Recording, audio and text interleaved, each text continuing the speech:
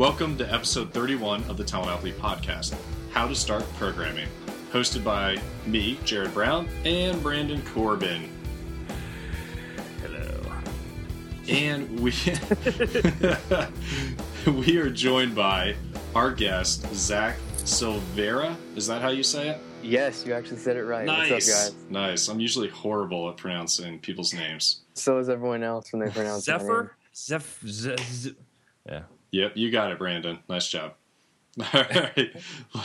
Let's get into what you're drinking, Brandon. Man, after the last episode, I haven't touched. That's not true. You're on water only now. I'm water only. I was going to be like, I'm going to do it water only. Then we started talking. I'm like, damn it, I need to go get some wine. So I'm having, I don't know the name of it. It's a 2010 Malbec from Argentina, and it tastes kind of shitty. But I'm getting my wisdom teeth out on Friday, so I wasn't going to open up a new bottle of wine, and so I'm going to fight my way through it. Why are you? That sucks. I hated getting my wisdom teeth pulled. Thank you. But why now? Like, don't most people get them pulled by now? Yeah, yep, they do. But You're just putting it off. I've managed to put it off about 10 years too long, and so I'm at that point now where I've got to go and finally do it. How did that news get delivered? You go to the dentist for a regular checkup, and he's like, "Yeah, got some bad news for you." No, because they've been telling me that forever. Oh, okay. I just finally realized, you know what? I better do this, or I'm going to break a tooth, and I'm going to die. Well, the first day, if I were you, I would not stand up much as long as you're bleeding, because I actually blacked out when I got mine pulled. Oh, super. No, I plan on sitting on my ass and consuming entirely too much television. So yes, that is a good way to go. Yeah. They told me that it would be easier if they pulled the right side, so I could eat with the left side over the next 2 or 3 days. You know, when they're really still bleeding and whatnot. Yeah. And then I had to go back 2 weeks later and go through it all over again. So I don't really recommend that. I think that getting all done at once would have been a better option. Yep, I'll liquid diet it if I need to. I've done that before. I went and got a 20-piece of chicken nuggets and just chomped it down on my left side of my mouth. I just sat there and sucked on the chicken nuggets until they disintegrated in my mouth. Which probably wouldn't take that long. Yeah, I looked retarded. I had the pain meds going, and it's late at night, and I'm eating my chicken nuggets in bed, watching a movie or something. It was retarded. Yeah, well, and Emily has told me, Emily's my wife, has informed me that all my e-cigarette stuff is officially going to be taken away from me. Just for the healing process, or permanent? Just for the healing process. So you don't get dry sockets or something from it. Yeah. Yep. And which is probably good, because I won't have that self-control. So I'm like, if you can fight me on it, that's fine. And it only takes 36 hours, I'd say, for you to be in the clear, pretty much. Yeah, well, I haven't probably gone 30 some years without some sort of nicotine for less than 6 hours. Well, it would be good for you. You could always get the patch if you break down. Yeah, I do have that too. So. You're like, right, I do that already while I smoke. Yeah. I broke out a Delirium Nocturnum. This is a nocturnal emission. What the hell kind of drink is that? This is my second favorite beer. This is a Belgian beer. The Delirium Tremens is my favorite. It goes for $8 a bottle, $7 or $8 a bottle. But in good Belgian style, it's very high alcohol content, 8.5%. So it's like having 2 beers at least. It hits you pretty good. So I highly recommend, if you're into beers, and especially Belgian beers, and you don't know about the Delirium beers, or you haven't tried it out, check that out. It is delicious. Delirium Emissions. Cool. Delirium Nocturnum and Delirium Nocturnal Tremens. Tremens. Gotcha. Yes. Anyway, Zach, what are you drinking during this podcast? Well, actually, I've been watching a lot of Epic Mealtime lately, so I got some Jack Daniels. Yeah, right. Just kidding. Are you rocking out the ice water? I have ice water. It's the tradition among our guests now. I think Brandon and I are gonna have to switch to ice water. I've got some water. I've got some water right here. Nice. All right. Now, you got to explain why he's drinking ice water. Well, Zach is 17, so we don't support underage drinking on the Talent Athlete Podcast. We support cursing and pretty much anything else, but not underage drinking. So that would be the reason. Okay. Before we get into our topic for this podcast, I just wanted to mention that the Telenopoly job board is being worked on and should be out in the next few weeks or so. Purposely ambiguous on that. There's no launch date at the moment, but it's something we've been chatting about as a community in the chats that we have twice a month, and there's some pretty exciting stuff about it. We got some companies that are getting lined up to start posting jobs on it, and it's coming together. So look for that, and there'll be more blog posts, and I'm sure more mentions on the podcast as we get much closer to launching that. Anyway, let's jump right into our topic here. So, what's our topic, Jared? How to start programming. So I was talking to you last night, Zach, just kind of finding out more of what you've done. It looks like you've done quite a lot of projects already by the ripe old age of 17. And you said you got started around 14. Is that right? Yeah, around there. Like 13 maybe HTML only, but 14 actually PHP and stuff. Okay, right on. What are some of the, how many projects have you done? I went to your Zax.co website, and you have a bunch of them on there. I know you had Zackify.net up for a while, but I don't know what the exact count is. Like, how many projects have you done since you were 14? Do you know? I don't know. Maybe, actual projects that actually do things and not just random little things by messing around. I'd say around 6 or 7 different things. I really like messing with the Twitter API. It's really fun to do all kinds of things. Trying to be original by using a bunch of different hashtags to do weird things that no one would ever thought of is pretty fun to do. That's awesome. So what got you interested in programming? Well, it's really weird. Actually, I used to be a member on iPodTouchFans.com. Do you remember or know of that website? It's now iFans.com. No, not familiar with that. Okay, well, basically, I had an iPod Touch then, and I went on there, and they had a web development section. And have you heard of iWebKit? No. Okay, well, it's this mobile framework for making iPhone web apps that look like they're actual iPhone apps. Is that done by Apple, or did somebody else do it? No, Okay. It's done by Christopher Plager. I don't know how you say his last name. And it's actually pretty cool, but now it hasn't been updated in a while, but it got me started. I made an HTML site, and then I started wanting to do things that I saw other people doing, make dynamic stuff, and then I just started learning PHP from there. Yeah, I saw that you did. You consumed the Forest API using something like that, right? And created a website for Forest users. Yeah, it's a mobile site. I haven't updated it in a while. There's a few things that I need to fix, but yeah, the design on there is iWebKit, and I use the Forest API to do all that stuff. One thing I hate about the Forest API, though, just kind of random, but they do not allow you to add comments from it, which is very annoying. But you can do new posts through it? You can see new posts. You can see the comments. You just can't add anything new. Okay. I thought Apple had some ways for you. I haven't really explored it, but I thought they had ways for you to style websites to look native. I think they actually had this web page set up for just tools people have made, and you could submit them. I forgot what that was, though, exactly. Yeah, I don't think they ever supplied any kind of, here's some images and styles. Yeah, they never did that kind of stuff. Oh, okay. I mean, that was obviously right when it came out. That was where there's no reason you need custom apps. So you've got the website. They thought they were going to go that way. I actually jailbroke right after I got mine, and it was pretty awesome before the App Store being out, having all these cool jailbroken apps and games. Oh, absolutely. Okay, well, one of the things I was really curious to ask you about is how did you start learning to program? What types of resources would you use in the beginning days? Well, in the beginning, I actually learned a little bit of PHP and HTML, but then I wanted to expand to C++ and all these languages to make games and stuff. But I was only 13, 14 at the time, so I actually did buy some C++ books and stuff like that. But I never really got into it because even then it seemed like those books were behind the times and using programs that no one even used anymore. So I really used all online stuff for PHP. W3 Schools was a good one. Then random YouTube videos, people teaching you how to make blogs and stuff. I like making blogs and forums because you have to use a whole bunch of different things like MySQL and a bunch of things you would never use with a static site. That's cool. Yeah, that really does pinpoint, though, something that's happening with where education's ultimately needs to go, right? Is that, we now have access to virtually every answer that we need. We just need to be able to find it. And that's really where the kids who are adventurous who will say, you know what, fuck, I bet somebody's recorded them talking about how you do this and put it on YouTube. So every time, like, my kids come to me and they ask me a question that I don't know, I was like, go ask YouTube, go ask Google.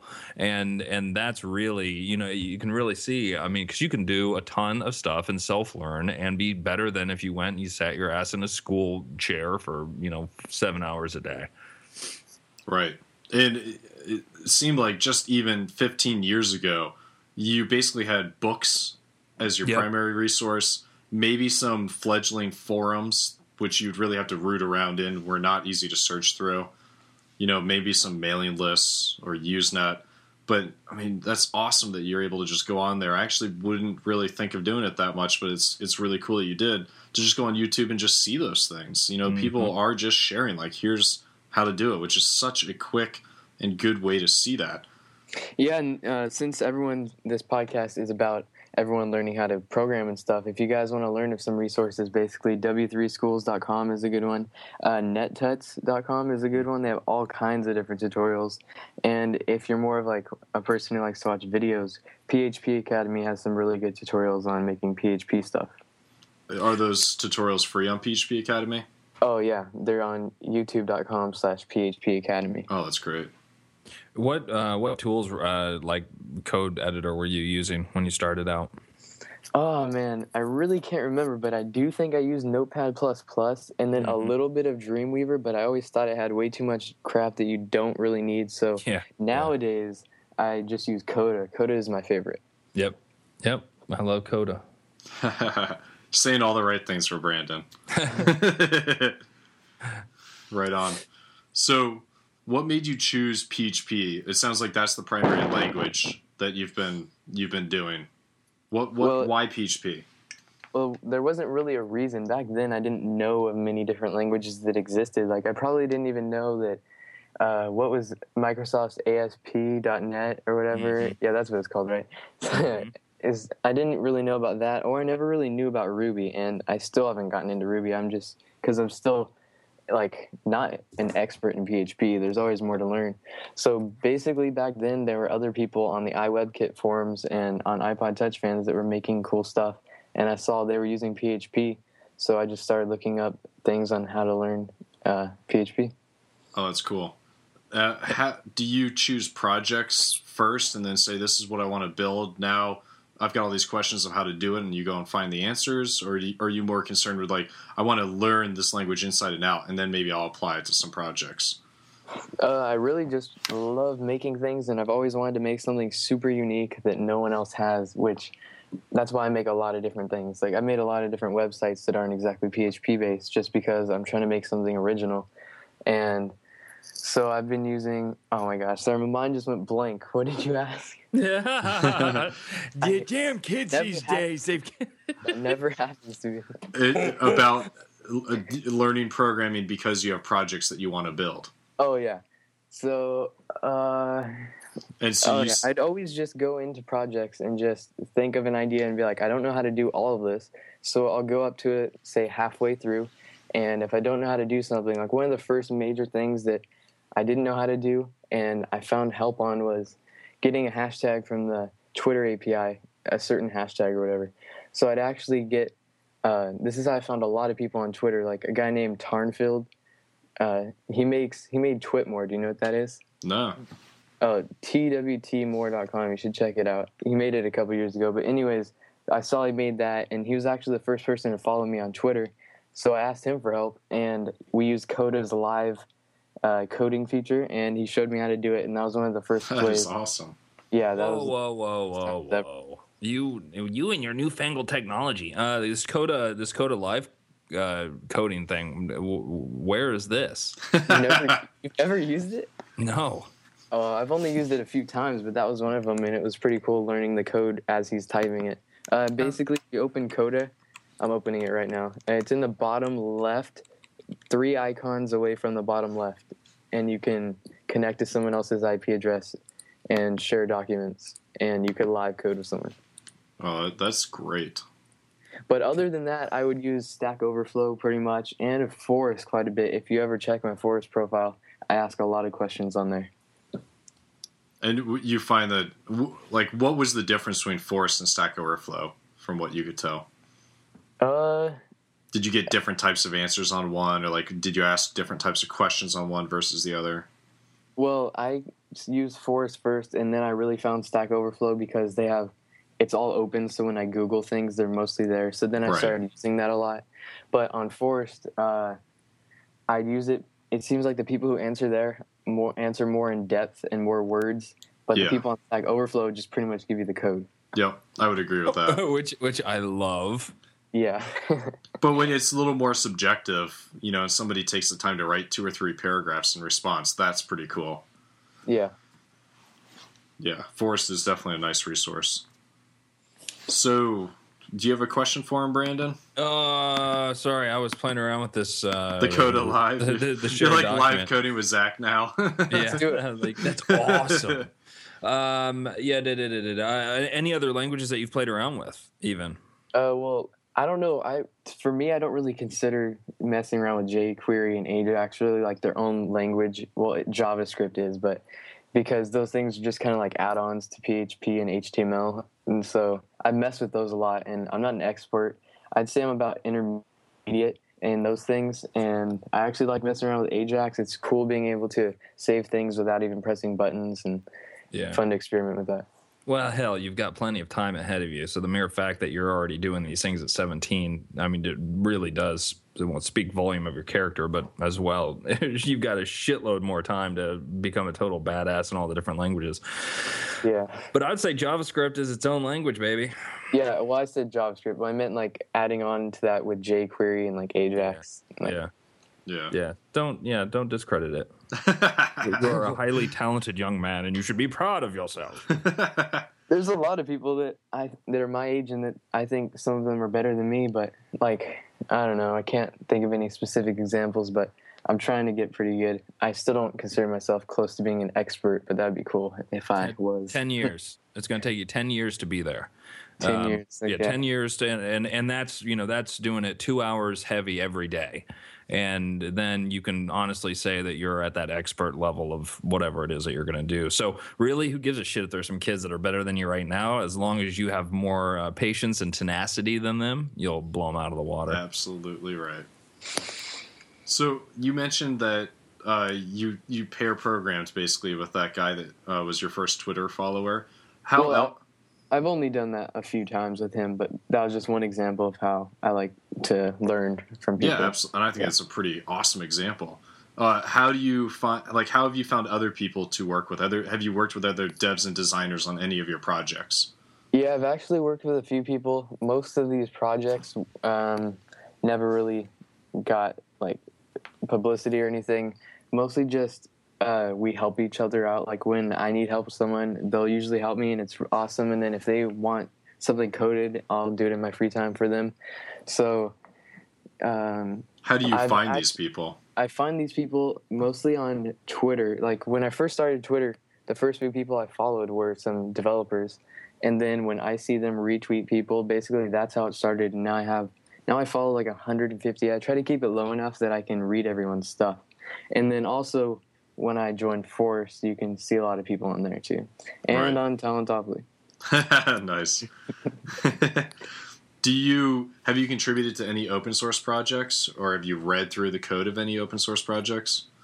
Well, to be honest, I really don't have time to do a lot of that, but the main thing that I've contributed to is iWebKit, but I don't really do any of that anymore. And I'd say I'd like to get into helping more open source stuff if I just had more time. But usually when I'm working on my stuff, have school, and then now I'm going to have a job, I don't really have much time to do that. Can you talk about where you're going to be working? Oh, well, I can say some things.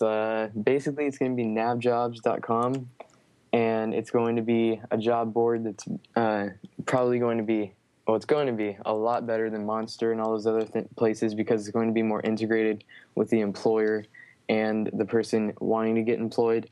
And I don't want to say anything else because I don't want to get in trouble. So, yeah. And what's your position going to be there? I'll be a junior web developer. It'll actually be my first programming job. Everything else I've done has just been for free and in my free time. Nice. Congrats on that.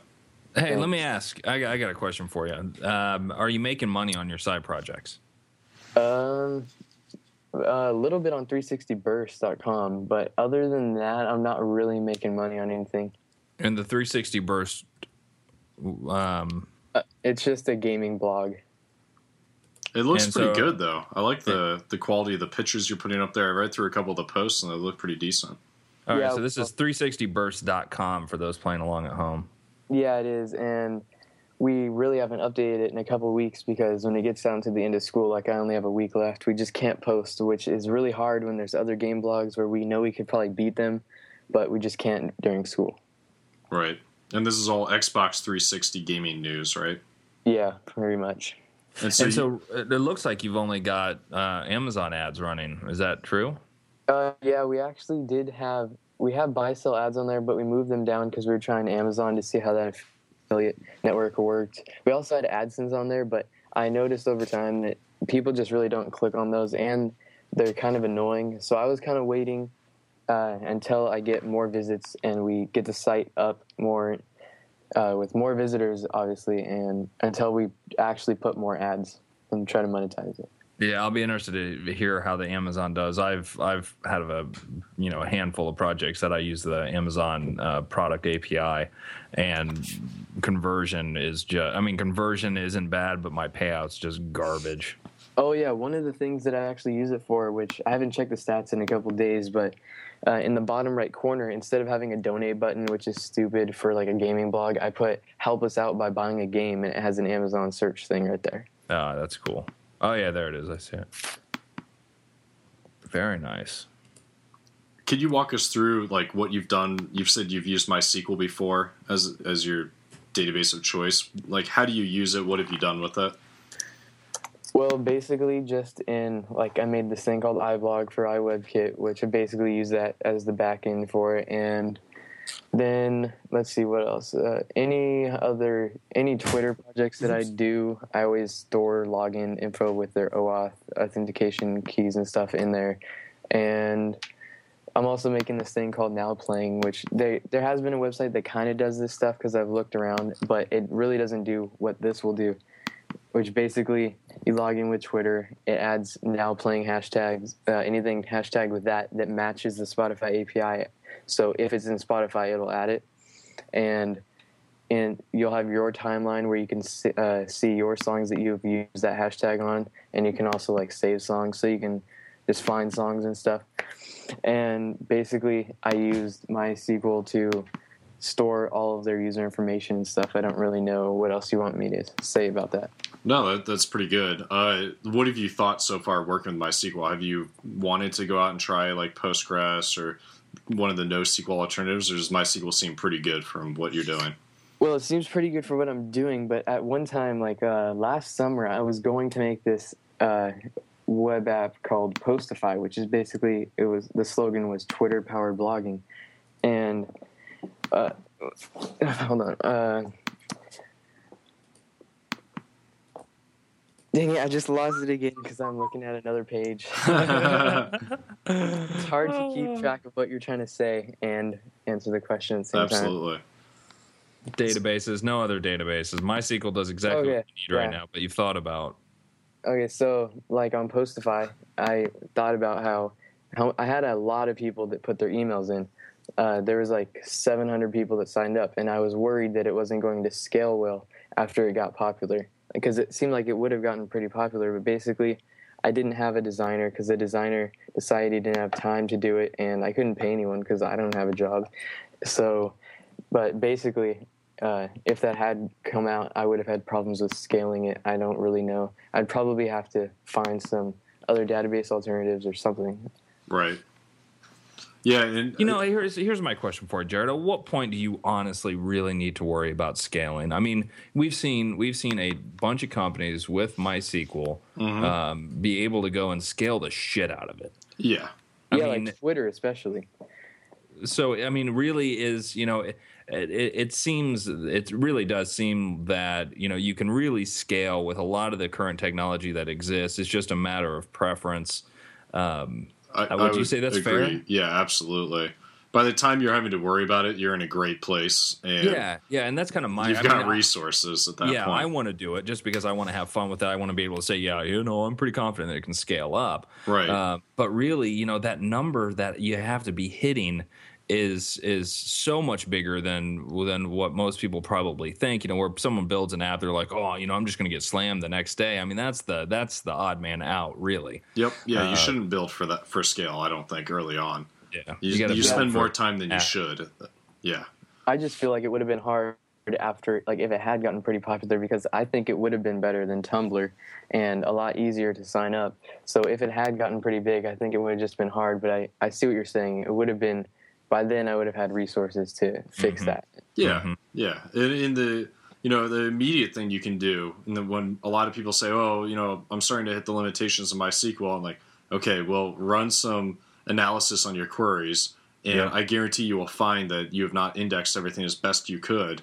You probably have something that has multi field where statement where you don't have the right index set up for that. You think you do, and you think it's using that index, but actually you'll find out it's not using an index at all. So, or if you build something with an API that's going to just be able to scrape or pull in just massive amounts of data that you're going to store.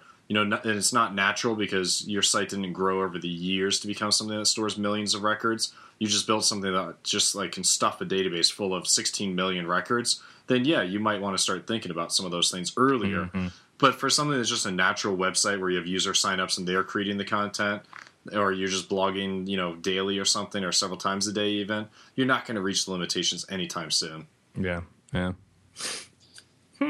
Cool. How about source code control? That's something we haven't talked about yet. Like Git and Subversion. Have you messed with any of this stuff, Zach? Well, I can't really go super in depth in this stuff, but I have used GitHub. I have a GitHub account. I've used Git. I understand some of it, but obviously not all the advanced stuff. I understand committing, and I understand how you could do a pull request, fork stuff on GitHub, but I haven't used Subversion, but I will be using that this summer. Very cool. I've finally started using Git, and I really, really, really like it. It's really easy to use. Yeah, Subversion is. I mean, and it's fine too. I mean, I use it for all my code right now for the company I'm at is in Subversion. But man, Git is nice. Yeah, well, the reason why they use Subversion is because it's just one repository. Git's meant for more than one. That's the reason, right? The fuck if I know. I'm pretty sure that is. I've looked up this stuff. Say that one more time. The reason why companies like to use Subversion is because it's not meant for multiple repositories. It's supposed to all be in one place. But Git's more like you can add a bunch of different repositories, like in clones and stuff. I don't think that's... You can have multiple repositories. Those kind of stand separately. I think the workflow and just the ease of keeping code separate and being able to merge easier, because it gets distributed.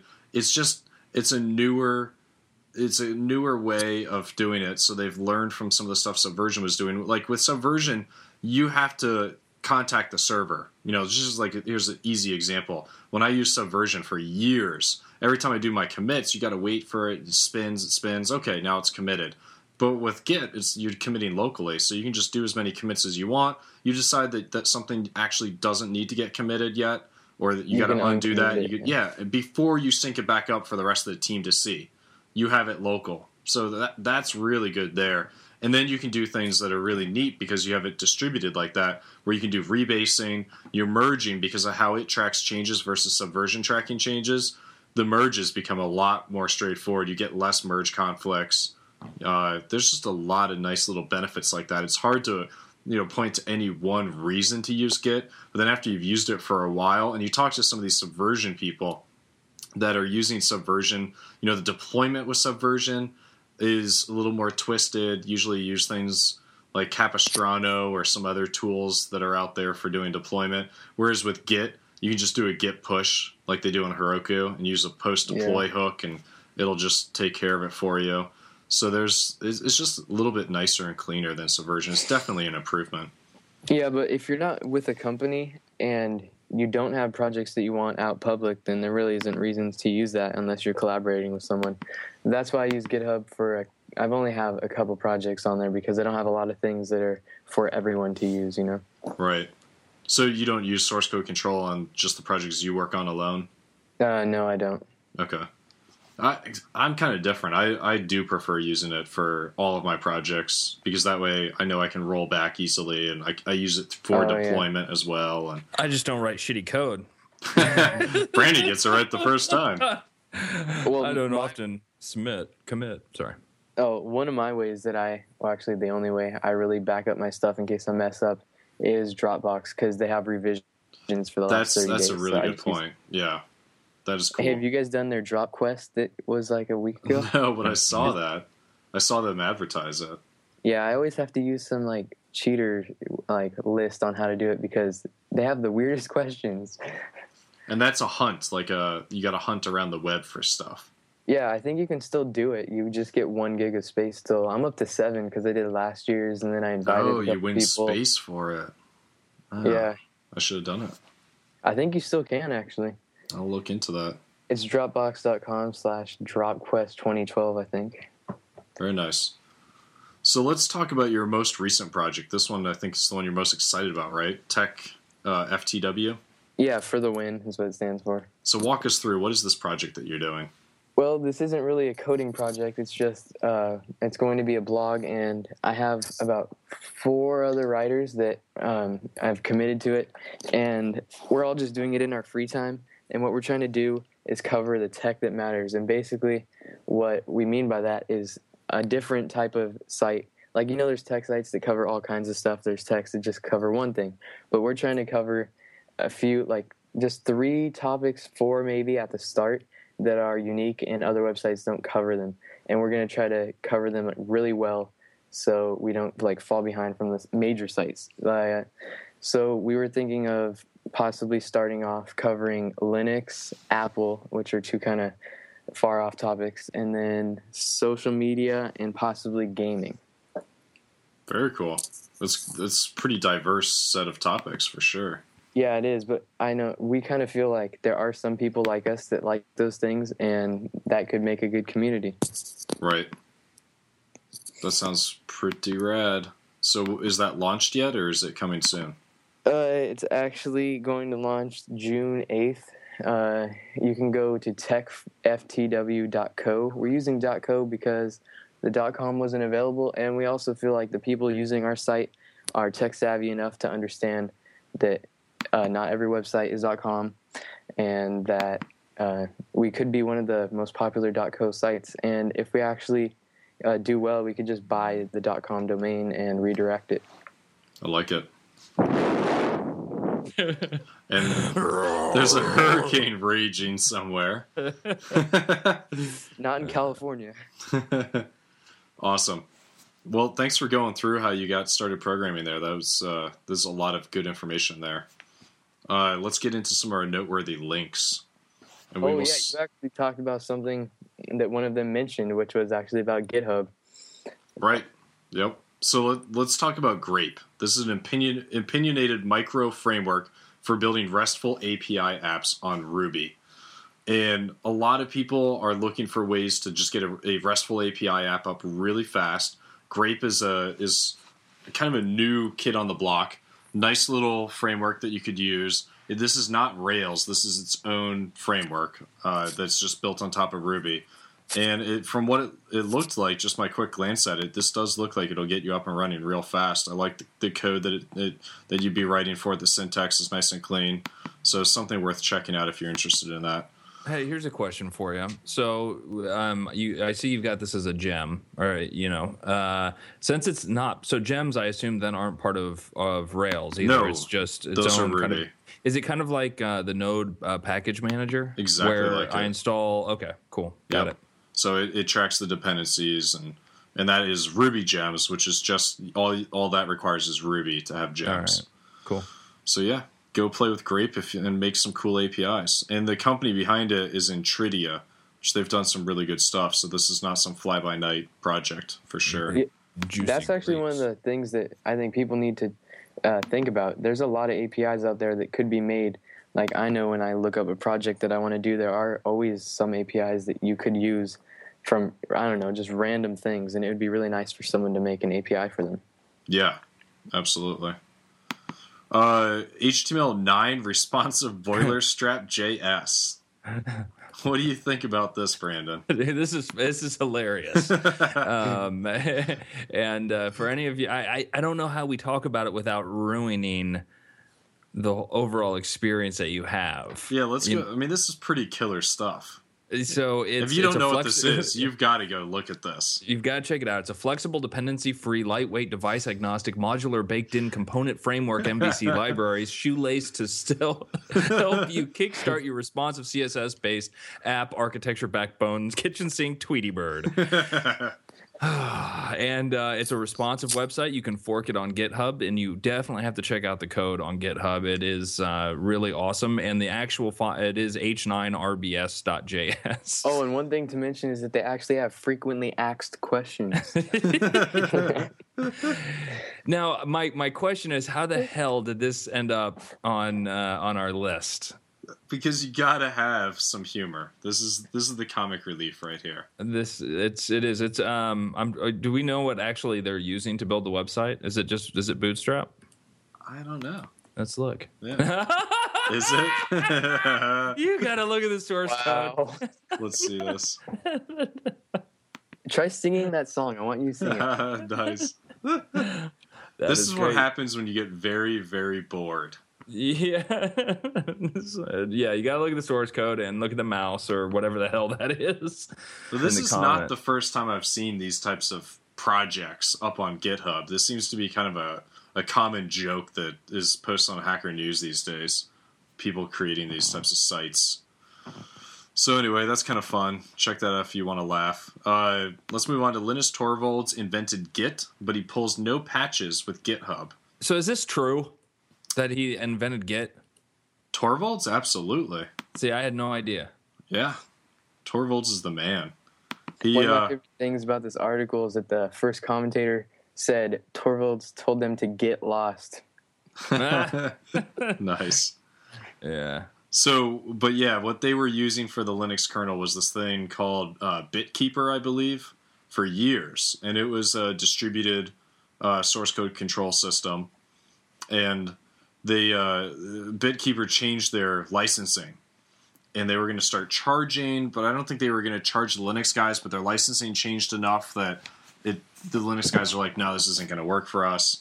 So, I mean, the last thing you want to do if you think you've got a good product is piss off the guys who create the Linux kernel. Because don't you think they can probably make a better product of whatever it is you make, pretty quickly? So Torvalds went out, and within like 10 or 15 days, he created the basic version of Git. And then he said, he's like, I'm done.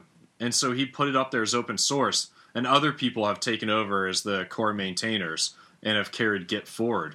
But yeah, he cranked it out in like 2 or 3 weeks and said, yep, now we got Git.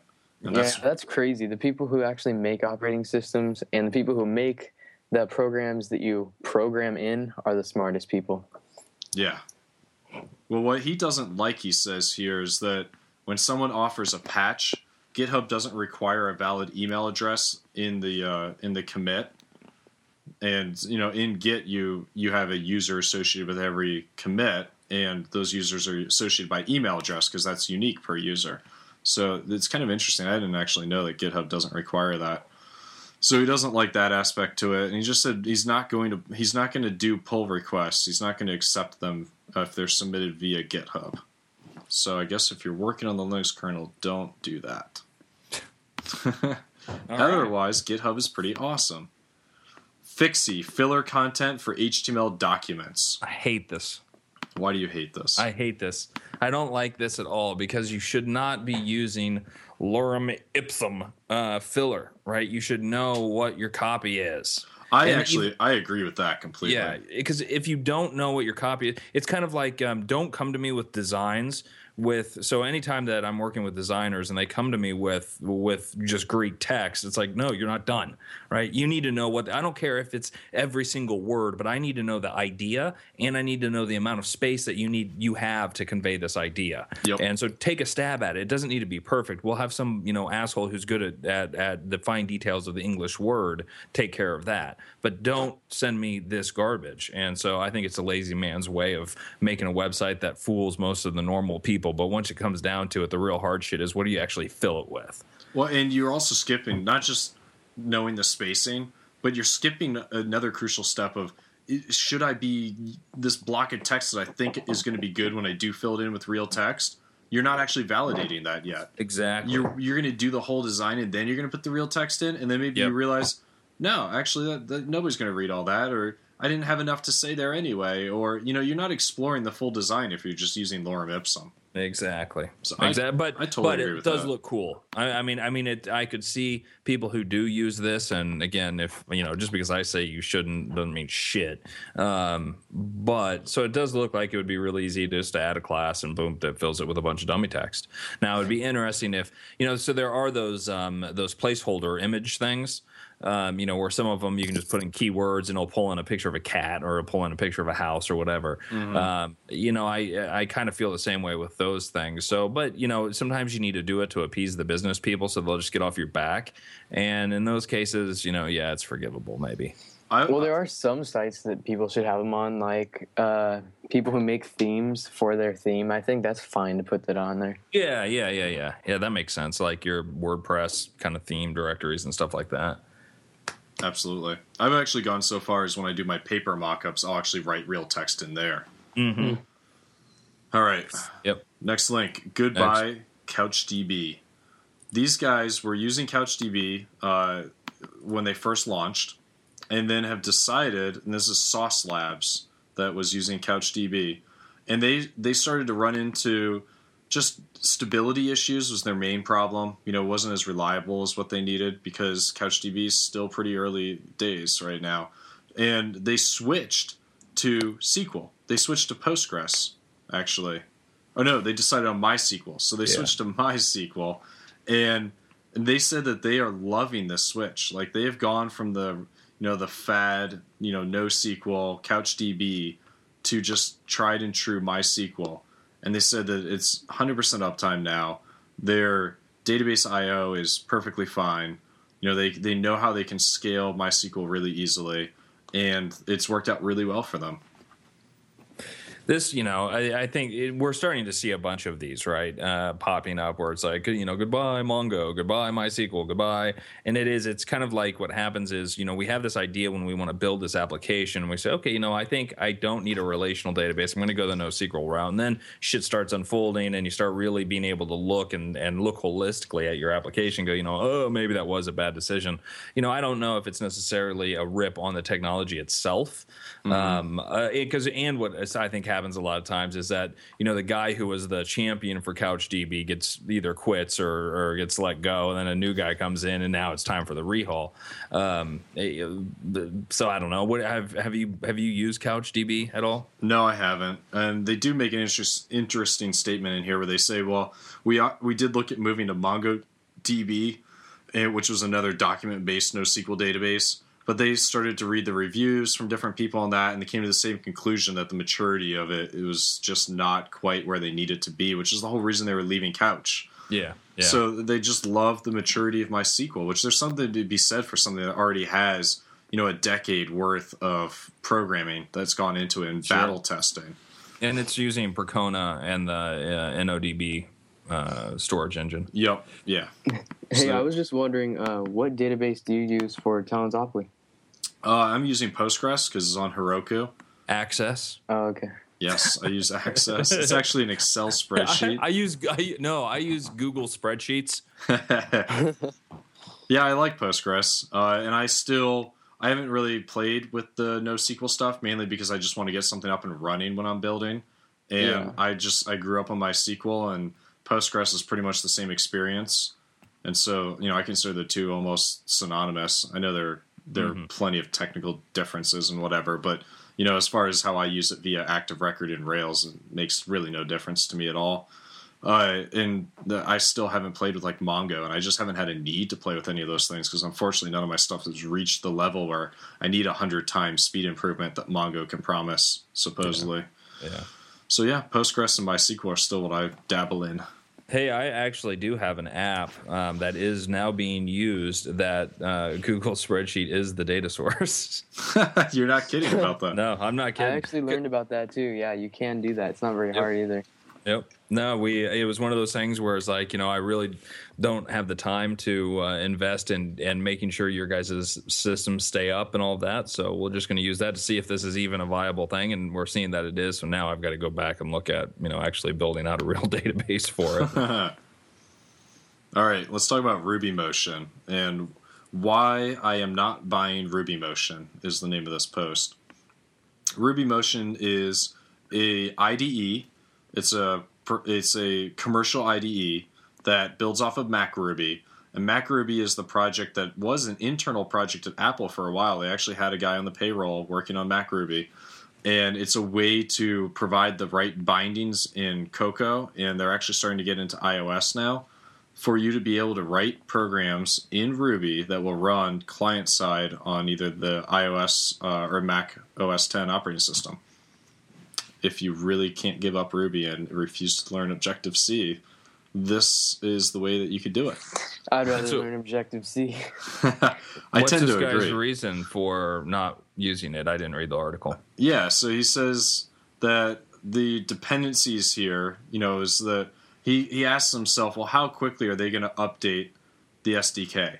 The actual native, the official SDK, the Objective-C one, that's going to be updated every time a new version of iOS is announced. They're going to release the new SDK a couple of months before. You're going to have it. And you don't have to worry about, well, this SDK builds on top of that SDK, or maybe it lags behind it, or any of those types of issues. Yeah. So I don't know how. I mean, it all comes down to how quickly they can obviously do it. Accelerator, they always seem to do a fairly good job of releasing new hooks to the different updates that come out for iOS or Android. But yeah, I don't know. My other piece is the price point for it. What is the price on it? $149 right now for the early bird discount. So $200 for the. Wow. It just seems it just seems a little steep. I would steep. have thought 40 or 50. Yeah, exactly. I would have paid $49 for it. For $149, that's kind of I'm not that interested in it when I can go and get stuff for free that I can do in JavaScript. If I want to avoid Objective-C, I can do it for free. Right. Yeah, he goes on to say in here, if you want to invest on a platform, it's probably worth learning the official tools. Yeah. So if you're really going to make a go of making a great iOS app, then do it the right way.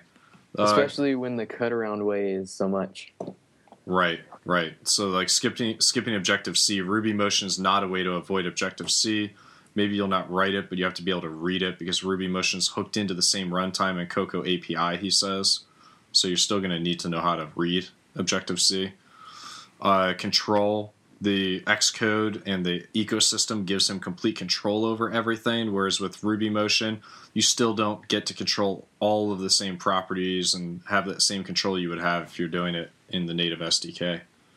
So those are some of the reasons that he will not be getting RubyMotion. I still, as much as I would do Objective-C and learn it if I'm going to really do a lot of iOS development, I do like that that they're making it more available to people who maybe know Ruby really well or don't have the time or don't want to learn something different. Hey, they could still make an app if they want. I mean, I think that diversity is a good thing. Absolutely. But it's just probably not for a lot of people. The last two sites that we just talked about use Myriad Pro as their font. There you go. That's a nice little factoid there. That'll be that's on the bingo sheet for this episode. You guys should start making a little quiz thing where you on the site and they have to answer questions about the podcast, and if they don't answer it right, they get kicked out of the site and can't go anymore. You are officially cock-blocked. All right, let's talk about Between a Rock and a Hard Place, our decision to abandon the Mac App Store. This is a very interesting article about the sandbox that they're going to be introducing into macOS 10 is it 10.8 that's coming out or 10.7? I don't. It's 10.8. 10.8. Thank you. How do you not know these things? Sorry, I don't track that. I honestly don't get like I got Lion. I got Mac OS 10 Lion. I installed it. I think I waited like 3 months to get it. I could do without.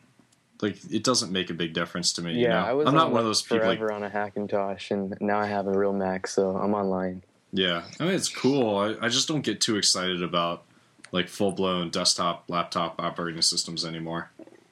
But iOS 6, I'm a lot more excited about that. Anyway, the sandbox they're putting in Mountain Lion, I think this is actually a good thing because the Gatekeeper is going to be introduced with Mountain Lion, which basically by default it's only going to let you install and run signed applications. Mm-hmm. So this is where developers need to go out and you have to get a developer account with Apple, and with that you can then sign your applications. You don't have to sell them through the App Store. You can still offer them as downloads via any means you want, but they need to be signed. Whoa. No. I think that's wrong. Yeah, The you can default change it settings. to allow you. Yeah, that might be. I think it's default. But it you is can a change default it. Yeah. setting. By default, by I'm default, sure though, you. that Yeah, by default, you do not have to download them through the App Store. No. But what we're saying, the default. What I'm saying is that default setting of that you can only install ones that have been signed. That's correct. That is correct, but you can toggle that off so you can install ones. Yeah, it's just a I don't know default though. setting. I'm thinking in Mac OS 10.9, or is what it will be after. I think they might move towards only App Store stuff, which would make me really mad. No, absolutely, and that's why I've been now for the last 3 or 4 months been slowly trying to build up a Linux-based OS that's going to give me everything that I need, because I'm at that point too where if they do that, then fuck them. Yeah, I think a lot of people are afraid of that because it seems like a natural progression. I just couldn't see them doing it because they'll lose a lot of customers. Yeah, I couldn't either. And Brandon, so what Linux operating system are you liking? Because I've used Ubuntu quite a bit. Yeah, I've been running Ubuntu 12, 04, and honestly, dude, I really, really, really enjoy it. It's finally gotten to a point where things just kind of work as anticipated.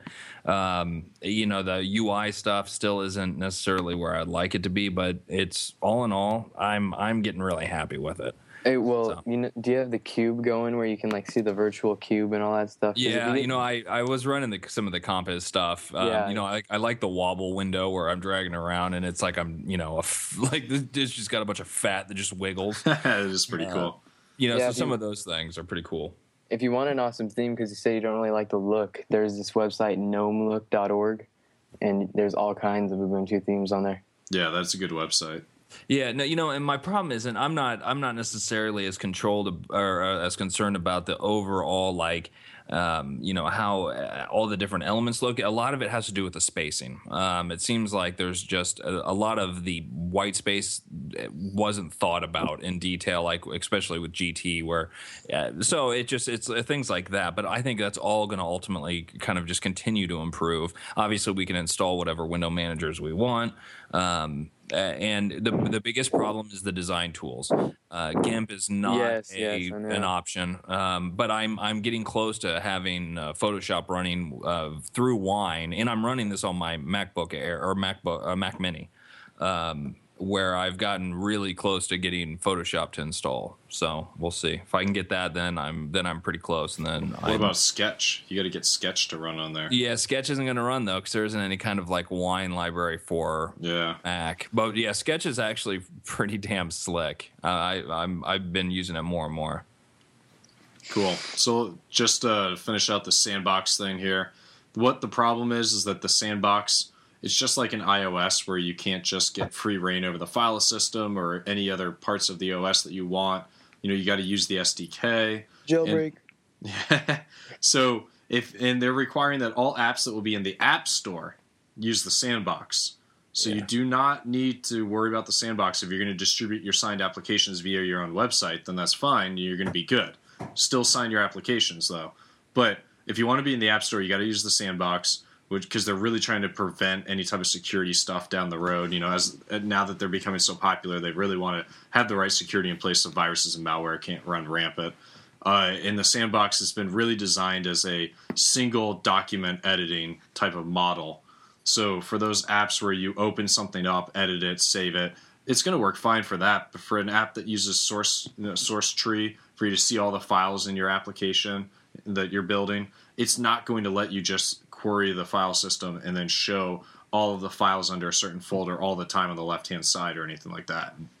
So they can't. Like, even if they really want to be in the App Store, what this article does is it goes through in amazing detail why they simply could not be in the App Store, because there's just, like, the app would cease to exist as you know it today.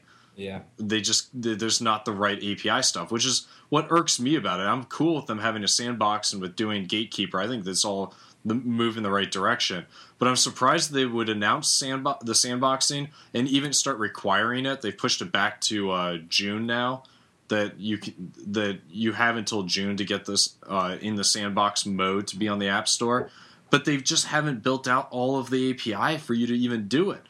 Yeah, I know. I understand what you're saying. And if they just got it to the right point, it would be perfect, because viruses would be so much easier to control. And Absolutely. I don't even think there would be any on the Mac. But right now, it's just not good enough. I think they should wait till the next version of macOS. Yeah, I agree. I think they need to just at this point say, you know what, we rushed this too much. Let's they've already extended it a couple times, but they're not adding API methods quickly enough. They need to say, we're just going to release this as like maybe a .1 upgrade to Mountain Lion or something down the road.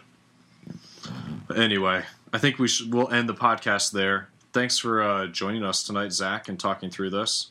It was very cool, all the stuff that you've been up to. So thanks a lot for joining. Yeah, you're welcome. Thanks for having me. Brandon, thanks for being on the podcast, buddy. And for our listeners out there, the few that have survived to this point, we're sorry that you had to listen to all of this. But if you did like what you heard, please go out to iTunes or find us on the Zune Marketplace. How about that? We're actually on the Zune Marketplace now. So for the one Zune user out there, if you're listening, go review the podcast. If you're on iTunes, go review the podcast. Leave us some reviews and ratings. We'd love to see what you guys have to say about us. And until next time, keep programming.